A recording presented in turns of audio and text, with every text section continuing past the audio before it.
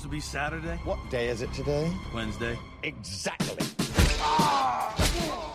Welcome to Film Fight Club. I'm Glenn Falcons. I'm Falcon Screen, and we are joined by Sydney filmmaker Chris Evans. Hey, people. Right there will be other regular panelist will be back in a subsequent week. He is currently abroad.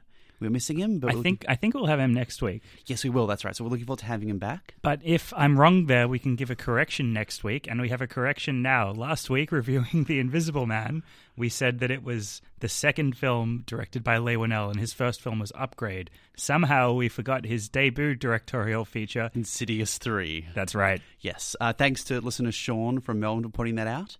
And we have... and also Invisible Man, the biggest film at the US box office. Yeah, look, it was well marketed, and the reviews are really good. Yeah, Simple as that. A good film. It's a good film, A good yeah. take on a classic concept. I love that. Very timely, so it's definitely one that's going to get a lot of media attention as a result. Yes, $49 million as of yesterday, over $7 million budget. Each of the 3 days of the US release, it recouped its entire budget. So good for Whannell and the crew. The Blumhouse model works. It works. Bring back mid-budget movies, by the way, guys. Please do, and we will review them. We actually are reviewing some mid-budget films this week. In Fabric's first up, the new Peter Strickland. Actually, I would say In Fabric is probably quite a low-budget film that's just made very well on that budget to look mid-budget. With a few quite big stars in it. Yeah, that's right. Yep. We'll also be talking Dark Waters, the new Mark Ruffalo film, which is in cinemas tomorrow. Sonic, briefly, which is out now. And turning to, we're talking about hyperlinks, the festival has concluded, and our hope for that sort of format and the amazing weekend that was going forward.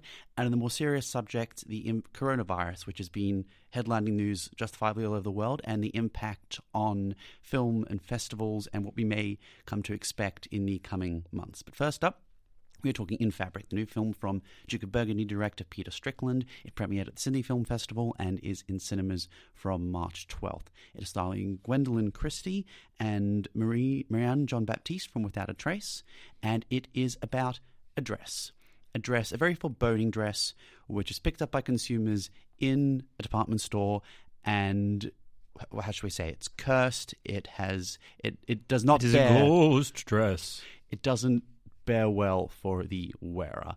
It's had a few premieres at festivals around the country. It is out now. It sounds like a horror film, but there's actually overwhelming comedic elements to it. Although the horror aspects I thought were better executed than the majority of horror films I've seen in the past couple of years. I think this film manages to be really funny and really scary. The comedy definitely has a very British TV kind of flavor to it, like Mighty Boosh-esque, that kind of absurdism. Would you agree? Or League of Gentlemen? Something. It's kind of in that vein. There's a sequence, my favorite in the film, involving a washing machine, which is extremely Mighty Boosh-esque, where it's not entirely meant to look realistic, and it's supposed to connote ideations of horror and comedy. But that scene you bring up is also very, very tense. Oh, yeah. Excepting, I think the blood in that scene was overly fake and noticeably fake. I wish it hadn't been so. It was so well staged in a relatively realistic environment and then escalated from there. But I like the staging of the sequence involving the washing machine. To give you a bit more of a sense of how this film plays out, if you haven't seen the marketing, he's going back to that 70s giallo, Dario Argento-esque vibe.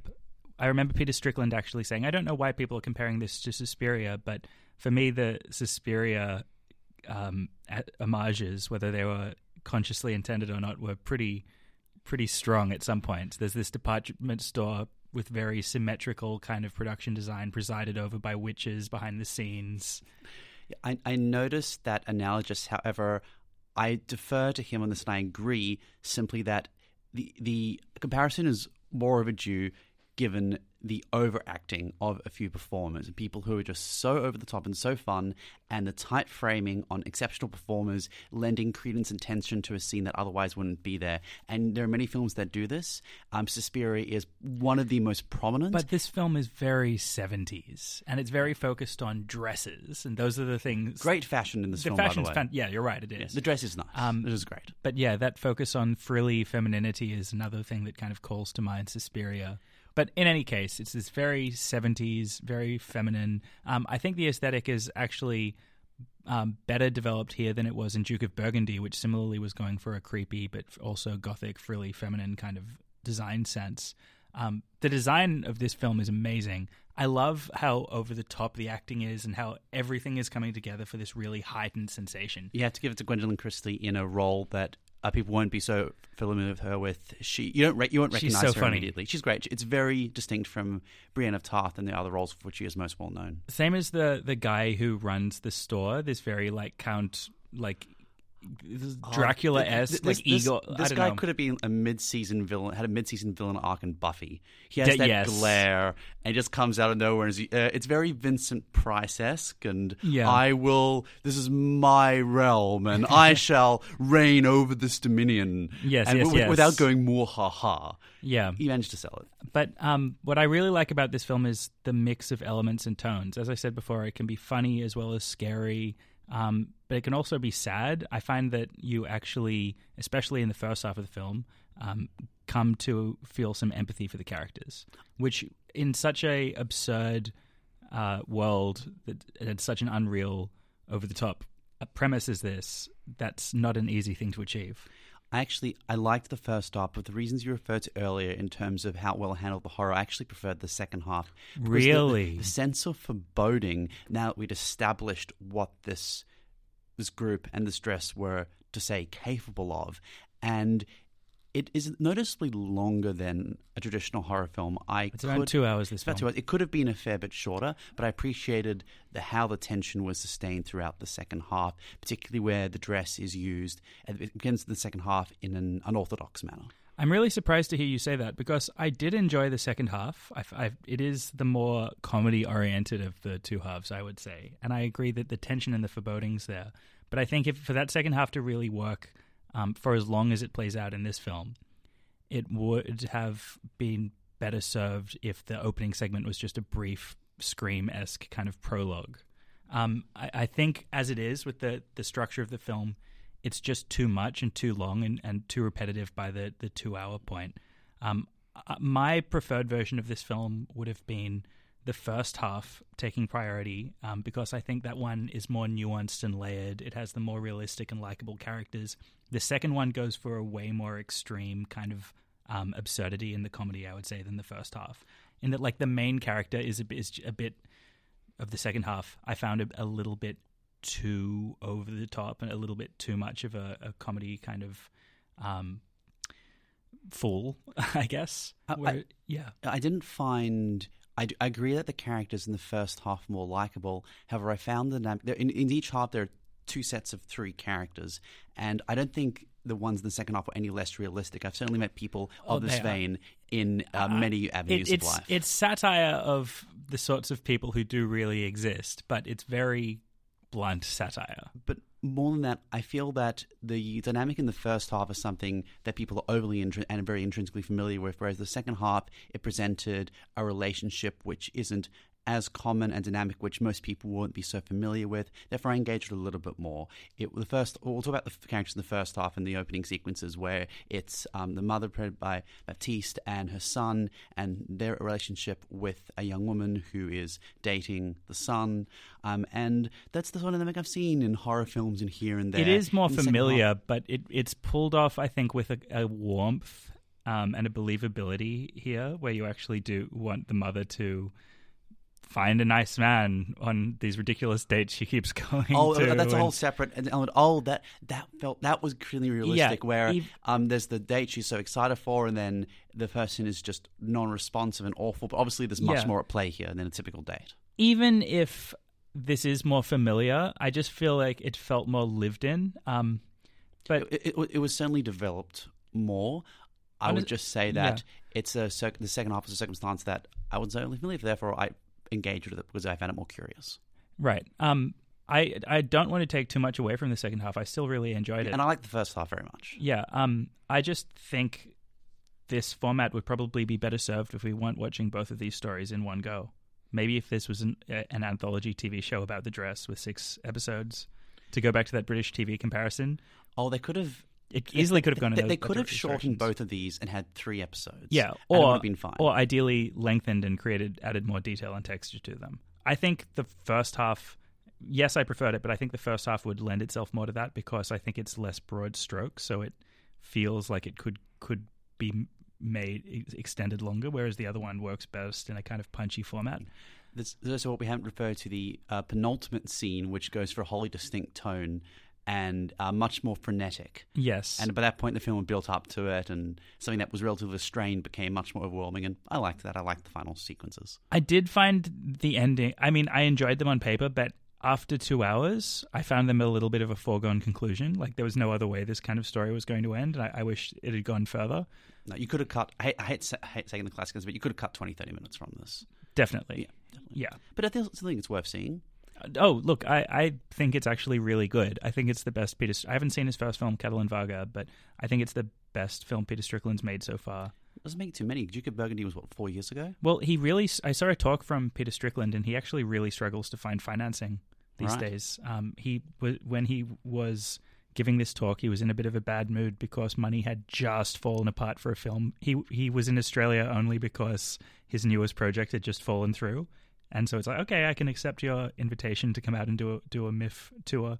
But apparently that happens for him often. So hopefully this film does well enough internationally that he gets another chance. I heard it bombed in the UK. So Australian audiences, go out and do your bit next week when In Fabric is released. From March 12th. March 12th. Yeah. So that is In Fabric in cinemas from March 12th, and in cinemas from tomorrow is the new Mark Ruffalo film, Dark Waters. Yes, this is directed by Todd Haynes with From Carol. Yes, but this is, I guess, more along the lines of Carol than many of his earlier films. It's quite restrained direction. He's been moving more and more in terms of his form to a kind of conservative place. And in this way, many ways, this plays out as a pretty standard legal thriller. But it's an amazing story. It's about a lawyer called Robert Billett, who's played by Ruffalo, who discovers, thanks to a family connection to a farmer in West Virginia, chemical how should I put this? Chemical pollution of the environment from runoff from a toxic waste dump, basically. Waste that isn't acknowledged by the government or by the corporation responsible, DuPont, to be in any way toxic, hazardous to human life.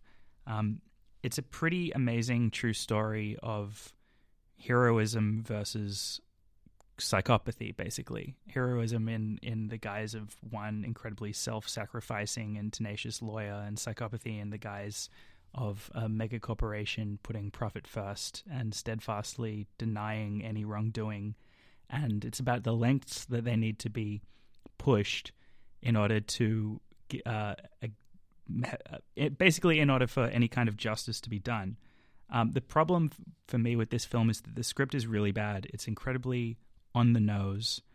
There are some really clunker lines to illustrate just how bad these people are, or just how paranoid Mark Ruffalo is becoming. It's all a little bit too heightened and movie-ish for what I think should be quite a kind of naturalistic story. The story itself is explosive enough. It doesn't need this really kind of like jumped-up movie style. And the conversations always feel kind of stilted and designed to build towards the point they're making. There's never any kind of natural feeling to them. Anne Hathaway is in here playing Billett's wife, and her character, I don't think, ever seems like a real person. She's always just there to make a point to him or to others. I really am about how he's sick treated. of movie wives just being there to throw stuff off the main protagonist and throw ideas and be a sounding board. That's exactly what she is. It's just like... And Anne Hathaway, God. And she's such a good actor, right? She's great in everything. She's so wasted here. I assume she went in because it's a noble story and she wants to put her talents towards letting it be told to people, but I just thought, man, she could do better. I just wish we dived more into the world of these characters. The big question I was left with the whole way through, actually, is what is driving Billett to take on this incredibly heavy load and sacrifice so much of his life and his health? Because it's clearly not just about the money to him. He's clearly on this on some kind of moral level. So I'm thinking, beyond just that he's a great person, why is he a great person? Why is he doing that? I don't think the film has to spell that out, and maybe it's part of the design of it to have us questioning why this person would do this and whether we would be willing to go that far for other people's well-being. But I think it's just maybe a sign that the characters don't feel real enough, that I'm maybe not sensing what it is that's driving him onward. I don't know. At the end of the day, I still would recommend the film in spite of this huge quibble of quite poor script, because the story is so good. It has a huge kind of sweep to it by the end. It is pretty frightening what it reveals about corporate irresponsibility, and I think more people ought to know about what happened here. So you're on Film Fight Club with Glenn Farrington and Chris Evans. I haven't seen this. I'm looking forward to seeing it. My concern going in was Mark Ruffalo. I know how much of a vocal activist he is in real life. I remember a scene in a movie I rewatched recently and I still adore, Spotlight, where he has that emotional speech. It could have been any one of us. And that moment, it didn't come off as a movie moment for me in Spotlight because it was introduced to the story. It was that one emotional outburst, which I believe would have happened multiple times in the context of this journalism practice. However, it seems that it's much more endemic in this movie. I would say so. Towards the end, you're willing to forgive it more as you get swept up in the story. But for about the first half of it, whenever these big movie speechy moments came out, it was just like, oh, really? We're done. Yeah. We're done. Yeah. All right, so that is in cinemas tomorrow. The next film we're talking about is in cinemas now. Not a great story compared to this. It is Sonic the Hedgehog. I say Sonic the Hedgehog because that is the actual title. It is based on the popular Sega game and stars Jim Carrey as Dr. Robotnik, James Marsden, and Ben Schwartz from Parks and Rec voices Sonic. Now, I have to give a caveat here. I didn't grow up with the attachment to Sonic that a lot of my compatriots did. I had a Nintendo. You were a Nintendo guy, but it's funny. I still am. I still got my Nintendo. For some reason, you seem like a Sega guy, even though you're like the biggest Nintendo guy. I remember Sega World at Darling Harbour growing up, and I always wanted to go in there. We never did. Oh, man. I went there towards the end, right before it closed. That's right, yeah. That big cube. Yeah, with the blue triangle on top of the red cube. That's right, yeah. I've played Sonic, but I'm a Wario Mario guy. I don't care. Wario guy. Wario 3 is still the best Game Boy game after Tetris and Pokemon Yellow. No argument here. Now, this movie, I wonder who it's for. Is it for the people... Link's Awakening. Okay, anyway. What is this movie? That's another... That's another story. Who is this movie for? Okay, it's pitched as a kids' film, but kids who are 10 and under, or 10 or 12, won't have the attachment to Sonic, period. They're parents, people of our age, maybe they will, but again, it's pitched at kids. Are they supposed to take their kids? But then Aladdin... Again, Aladdin was very clear. It's a nostalgic element. It's for that audience, but it's just for the kids, the people who saw it back in 1991. Well, it's like The Lion King, right? Or any of these live-action Disney remakes. I think companies are hedging on the thing of who makes the decisions about what their kids will see. The parents. So if you appeal to the parents' sense of nostalgia around their own childhood while making a movie that basically current kids will enjoy, cha-ching. But there's nothing in the direction or storytelling here that really recommends it to either market. There's been a lot of discussion and publicity about the terrible CGI. It has improved. As Chris pointed out to me off air, the production company behind it went bankrupt because of the reshoots and what they had to do to get it to a passable stage. It's not bad.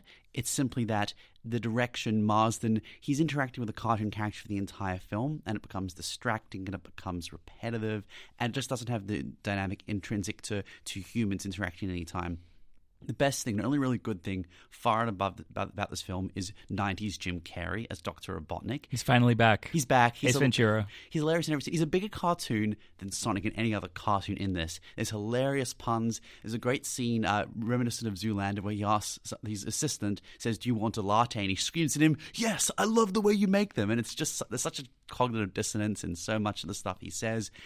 Any scene where he's there is fun. I would have just watched compilation clips of Jim Carrey rather than the film itself. Sonic is, when you think about the plot for a moment, it doesn't make sense. The whole thing is about a road trip. However, he has these rings that he can use to transport anywhere, and even if he doesn't use them, he can run across the eastern seaboard within a few minutes. It's Sonic. Are the rings just like things, story devices? Because in the game, the rings are just like floating things in midair. So what are the rings? Are they just like rings scattered around? They can basically go between. It's Stargate. They're Stargates. They can basically go between realms, and it starts with this other bit of lore, which not attached to any other Sonic property, where there's this owl on the Sonic planet who sacrifices itself so Sonic can escape to Superman. It's basically Superman. It's That's basically weird. Jor-El That is weird. in the form of a... That's not what I Wow. associate with Sonic. But yeah, they want to go for a Sonic universe here. Certainly they hint at... It does that annoying thing of hinting at more interesting characters who we know from... Even I know from the game. And why just hint at them? Bring them into the story. But you've got to sell people on the sequel somehow. Oh yeah, there will be a sequel to this. I won't say look forward to it. There's just a lot of... Sonic, he's just that quippy, hyperactive. We've seen it so many times before. There's nothing novel about this film except for the joy of casting Jim Carrey. There was a review I read on the internet which said that the movie's entirely made up of things you recognize from famous bits of pop culture from the 80s and 90s to now.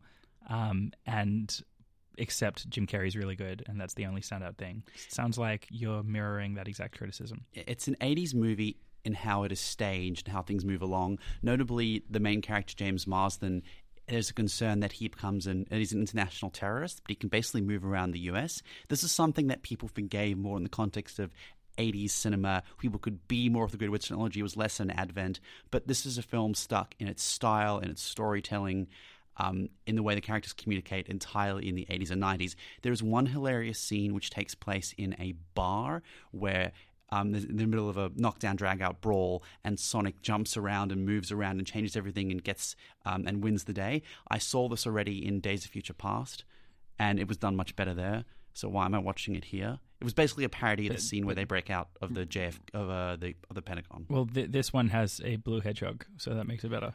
Yeah, no, I wish. So Sonic the Hedgehog is in cinemas now. Thank you, Osa Felix Hubble, a couple of weeks ago for his very bite-sized review. I fully agree with every observation Felix made.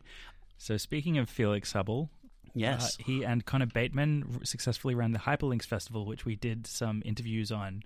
Me and Glenn which we did that interview with Felix on a couple of weeks back. Yep. What did we think of the festival? It was really good. I went for the Friday night and the Saturday. I saw the opening night film, the Assayas' classic Demon Lover from 2002, and saw a couple of screenings, including one co-badged with Film and Revolt, which was a documentary on Slender Man. It took place at the Pink Flamingo. What was distinct about this was the films itself, which are very much focused on internet culture, were complemented by talks and events afterwards where Felix, Connor, the others involved, were very open in terms of how they constituted the festival. And it was a reflexive festival more than most, which really delved into, particularly for people who are up-and-coming filmmakers, how film, how video essays, and how non-traditional types of cinema can be constituted. Yeah, I think Pink Flamingo is a brilliant location for it, having that bar right there and a nice, intimate environment with the right amount of seats, and you don't usually feel like you're too far from the screen, despite it being a fairly kind of small environment. You can wander around and just talk between screenings. Yeah, it's in the middle of Marrickville. It's nice. It's a much better venue than, and don't get me wrong, I love this place, Golden Age, as far as the actual watching the films are concerned, I would say. Golden Age is great. And I like the setup there. Great food, great for dates, but it's a very different environment for a very different crowd and type of cinema. Not exclusively, you can screen similar things of both, and certainly people involved in hyperlinks are active. That's right. Golden Age and vice versa, but it is a different environment. Yeah, the festival, I think it was great as a community event. The films, as you might expect for a early festival where people who usually do 1 or 2 screenings a month are suddenly doing 13 films, I think they were kind of up and down. All of them had something to recommend about them. I don't, with maybe one exception or 1.5 exceptions, I don't think I ever saw any truly bad films there. I thought the short films were great. I liked all the short films I saw, and which accompanied every screening. Yeah, the short films were fantastic. The installation work they showed Idol I found really interesting to actually watch in a cinema environment. Just weird, trippy lights and sound and bizarre anime sci-fi trappings. That's the kind of thing that if not for this festival, I would definitely not have seen, and I actually really enjoyed being given that opportunity. Some of the other films there, they seem to be works from up-and-coming directors in the sense that they haven't fully found their voice yet. I think a common theme for these films was whether this is literally built into the premise or not.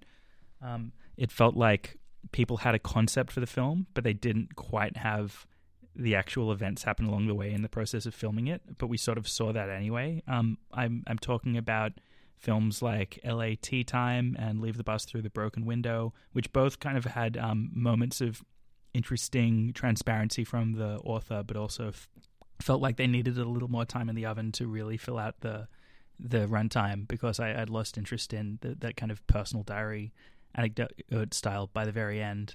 Searching Ava was a film with a really interesting subject, but I felt like the filmmakers were out of their depth in covering this kind of sex worker who seems quite self-destructive towards the end, and I felt like the filmmakers didn't quite know how to come to grips with that or how best to present that. They didn't have a strong enough angle. I really liked the video essay, Lyncher History, which I thought had interesting YouTube-style editing.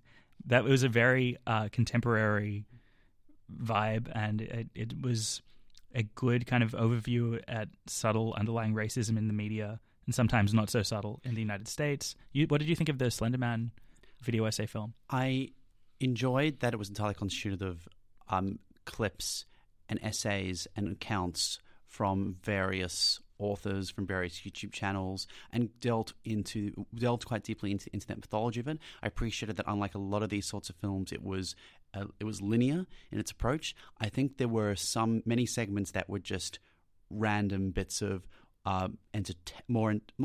Some bits were just entertaining. They were supposed to be like perk you up and say, "Oh, this is this random commentator's view on Slender Man." Those weren't as engaging simply because they weren't as informative, didn't delve into what has become and is and always remained a very serious subject. So I enjoyed the bits that were a little more meaty in that regard, and some I feel you could have just as well cut out. The other flick I caught was Sakal, which dealt with catfishing and persons who attempt to extort money from predominantly American internet users. This is something which, it was an 80-minute film, roughly.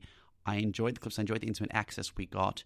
However, it was one of those where it simply could have been shorter. I learned what I needed to learn within a 40-50-minute mark. I could have seen it as constituted as a short film. It was much leaner. 80 minutes, it was a bit of a stretch at that. Yeah, again, as I was saying, these are films where I think the directors need a bit more time to develop, just to have enough ideas to fill a feature length. But all of these films, I think, had something interesting or unusual about them to recommend them. I think they still stood out to me, despite most of the time not quite being there. And they did so well off the screening of Long Day's Journey earlier in the year that they were able to do this. Obviously, they've done well at this festival, and they are going to do another theme with a festival. Different theme. I'm really keen for that. I thought the way they organized it was great. I thought the films were interesting. I'd definitely be up for something more of this, and we'll let you know on Film Fight Club if anything more comes, which I'm sure it will. We will, and you can go check them out at staticvision.com and on Facebook and Instagram and Twitter. Importantly, while there are a lot of festivals that have very broad themes in terms of the creative direction, there isn't a festival in Australia which changes their whole thematic direction subsequently. So this is distinct, and it's new, and it's exciting. Now, we have a couple of minutes left. We're going to go into the podcast on this too, talking about the impact of coronavirus on, well, certainly, I think the first local festival to postpone has happened. The International Chinese Film Festival was postponed from March till July in Sydney. And there's discussion about some of the major festivals around the world. Will Cannes run? Yesterday, there was the first reported incident of the coronavirus, not just in France, but in Cannes. It's very hard for me to imagine that there's actually going to be a festival. And if there's no Cannes festival, that's going to have a huge impact on the film scene, not just in terms of art house movies not having a big launching pad that gets them pretty much all of their publicity, but also in terms of the international market, which is the biggest film market in the world. Thinking about just this impact on the film economy makes me think about the impact on the world economy when you multiply this happening to this one industry. We've talked about, the Olympics are one of the major... I can't see the Olympics. Yeah. Oh, Glenn's got the coronavirus. Oh, so that was entirely... No. Oh, my God, no. Every time someone sneezes now, I'm saying, the gallows humor is coming out. Ha ha, coronavirus. I was at a lecture the other week with I don't think the coronavirus is funny, by the way. The Chinese academic who was here and wasn't able to go back, and she sneezed and said, it's definitely coronavirus. The entire room just erupted. It was great. Right. And we're running out of time, so do stay tuned for the podcast. Subscribe on iTunes, Spotify. We'll be talking about these subjects more. Stay tuned for the Sonic Assassin on 2SER. Let us know what you want us to find out. We'll be back next week with the Virat Nehru. This has been Glenn Falkenstein and Chris Evans on Film Fight Club. Stay safe. Have a wonderful evening or whenever and wherever you're listening. Enjoy movies. Bye-bye. Good night. And good night. Welcome back to the Film Fight Club podcast, where we are talking all things more serious subject than we're traditionally used to covering, which is the coronavirus. Talks about Cannes. I heard the World Archery Championships. Any number of things are having to be potentially postponed. I should say on Cannes, it's We not. are speculating. We are speculating. It's nothing is definite. The rumors I'm hearing are that Cannes at this moment do not want to postpone. It's more a question of whether they'll run the festival or cancel. Yeah, it's the matter of, and I think Sydney festivals will have to deal with this too, whether people will whether they will be advised by the government adverse to large gatherings, or whether people will simply not be comfortable going to public areas where they have access to a lot of other people who, in the context, should say, are exposed to a lot of other people. Yeah, when it comes to Cannes, first and foremost, it's international, and so you'd have tons of people coming in from Italy, for example, where it's rampant. You have people coming in from literally everywhere because of the market and because of the world film press. Festivals in Iran, in Seoul. Yeah, that won't be happening. Yeah. My feeling is that the Cannes Film Festival will be cancelled. I think, like, knowing that the virus is spreading in the French Riviera as we speak, and the French situation is exploding at the moment with more and more cases every day being reported, it's hard to imagine that in 2 months' time, especially because the festival's 2.5 months away, but and Venice is only a month after that, in July. Oh, end of July, early August, I think. Actually, I think Venice is late August. So I think Venice could still go ahead, just because we're talking 6 months out. But even if the virus is under control by May, I think it's more a case that people are going to have to be making final choices about accommodation right now, and no one wants to be having to do that when it feels up in the air. But it's more than that. Studios, and this will impact potentially the Sydney Film Festival and many more, but it's more the fact that a lot of studios and a lot of distributors will not want an imminent release for their film when they are not assured that their people will turn out for it. Yeah, 2 points from what you just said there came to mind. On the subject of the Sydney Film Festival, that big gathering. Around the time of Vivid as well. Yeah, Vivid and Sydney Film Fest. Lots of people out in public. And I've heard people saying, okay, maybe the coronavirus will be under control once the summer season hits in, June, July. For us in Australia, obviously, that is the height of flu season. I like to get a flu shot before Sydney Film Festival. It's a time when I historically have caught really bad colds or the flu. So it definitely is a risk spot for this kind of infectious disease. We want to be clear. We are speculating, and at this I'm point, not saying don't come to Sydney Film Fest. Yes, Sydney Film Fest is we going love Sydney Film ahead Fest as of June 3rd, and the fact is that everyone is still excited for it. Everyone's still everything is still all engines go. The question is, and more broadly for cinemas in general, will people want to turn out to these big rooms full of 100 people?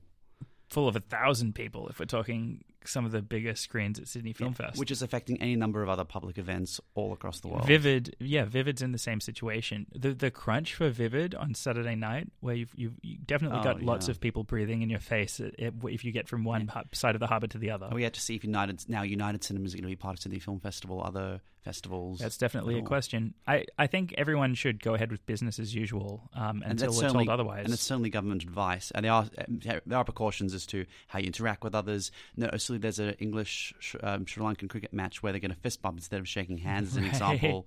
What was that? Government advice: pat someone on the back rather than shake hands. Right, interesting. And we obviously are film commentators. We defer to the other coverage on 2SCR. There has been extensive coverage on how best to approach this issue from a health perspective. It's all anyone's talking about, which is, I think, fair enough. Just going out around in public, I hear random strangers talking about it all the time. Yeah, absolutely. But yeah, on the subject of films being released, there's a really interesting case right now because there's a couple. Yes, but to me the most interesting is at the end of this month, Mulan is supposed to be released. It's March 31st, the worldwide release date, including release. I think it's March 26th. So March 27th, including in China. Yeah, where obviously it is a big market for this particular movie. Yes, well, the interesting thing about market for this movie, Mulan, is the movie was really made for China. It's it's in English, and it has American writer, New Zealand writers, New Zealand director, but it's a kind of multi-pronged attack on the global marketplace where the film's been designed for China. There's been reportedly a lot of testing of elements in it to make sure that they appeal to a Chinese audience, and the Chinese government gets on side with it, basically. But it, as a way of making money and being sold as a blockbuster in the world outside of China, it's in English and it's associated with the trend of Disney live action remake. So it has the recognizable brand for the 90s kids.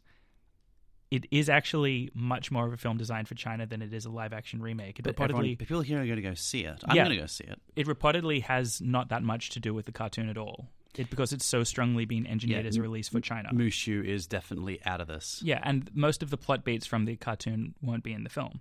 It's definitely a Chinese targeted blockbuster. It just has this, because Disney have been doing other live action remakes, it has this kind of, so is that going to be like Mulan? Not really, but you've bought your ticket. Yeah, it's been extensively reported the impact Yeah. of public gatherings in China, and that the 70,000 theaters there face continuous closure. That's right. Throughout the time of the release. So- and this will have It's huge. How will people go see a film when Yeah. there's nowhere to see it? So they can either delay the release, but then they'll have the same issue that Disney had faced when they released the original Mulan. Mulan release was delayed for a long time because the Chinese government was unhappy with Disney for funding Martin Scorsese's Kundun, which was about the Dalai Lama.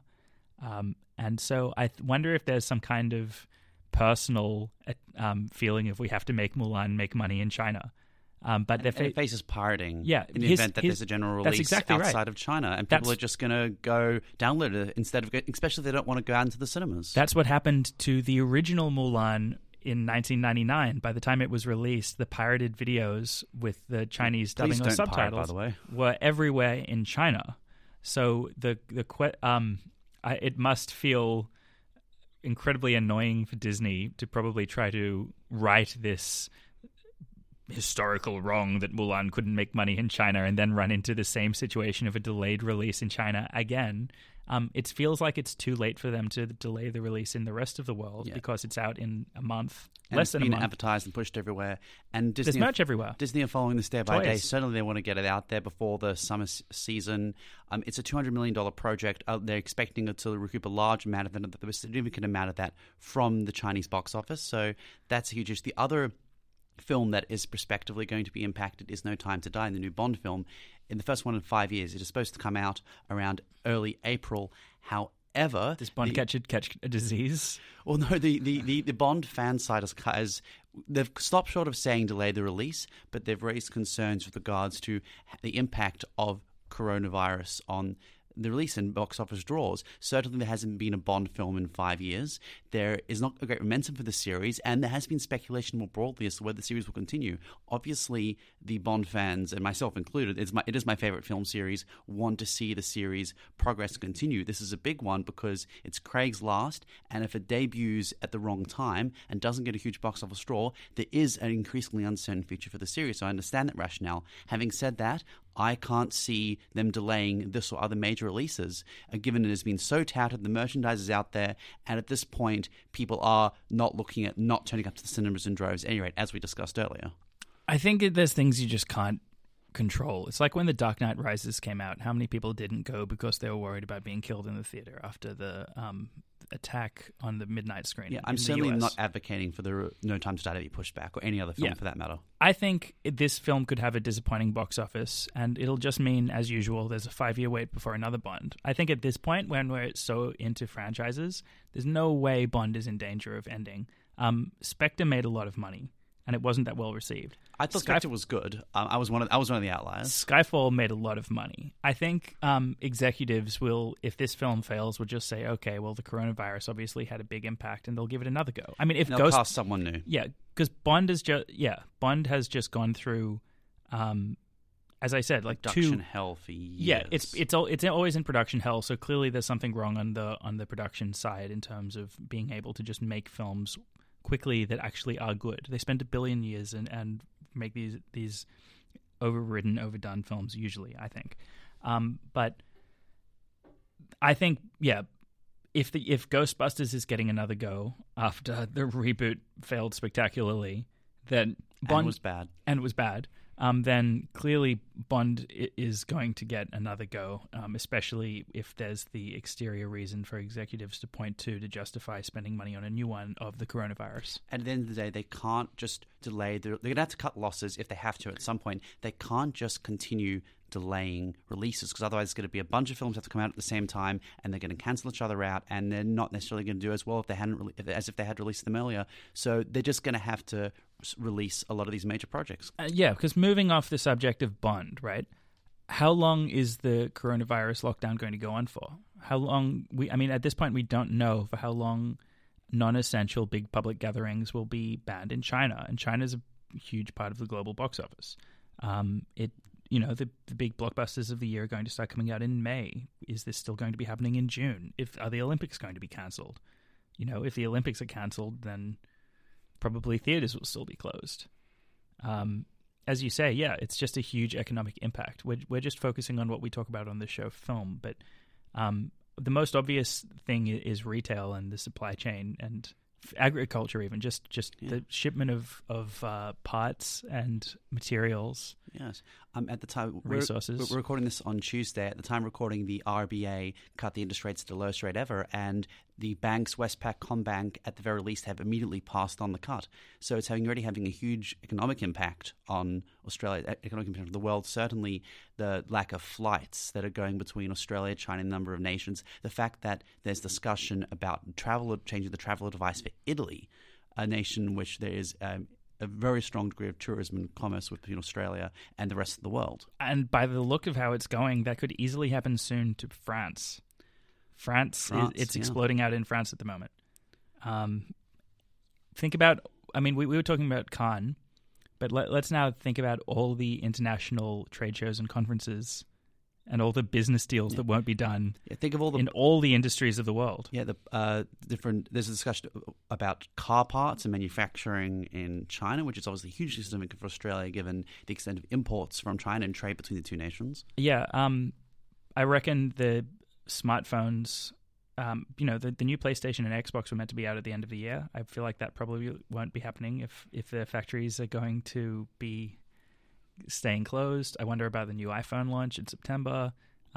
Probably many laptops, phones, electronic devices, TVs will be coming slower off the production lines. Well, what this potentially means for turning back to cinema for a moment is there are some online festivals. They aren't very prominent, but we could be looking at going to this model. Certainly people will look to the streaming services potentially more and more, or look to pirate. We obviously do not encourage this, but everyone's going to get Stan and Disney Plus and Netflix rather than potentially going to the cinema. Well, that is already the trend, but I wonder if at a moment like this, something like this could put a lot of cinemas into a position they can't recover from.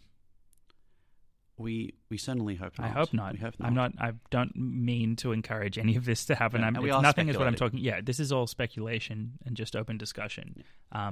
I want cinemas to live long and prosper. Yeah. And we certainly encourage you to keep going to the cinema and to. Yeah, I'm not stopping. I'm going later tonight. And sorry, as of Wednesday when we record this. And please do look at the 2SER coverage on this, and the government and the health departments who have been releasing advice on the best way to manage this and respond and talk to. And the Guardian have a great piece on how to talk to your kids about these issues. So stay safe. Yeah. Enjoy movies. Keep enjoying movies. And we'll be back next week, and let us know what you want us to fight about. Yeah. Yeah. Have a wonderful night and talk soon. Good night. Bye, guys.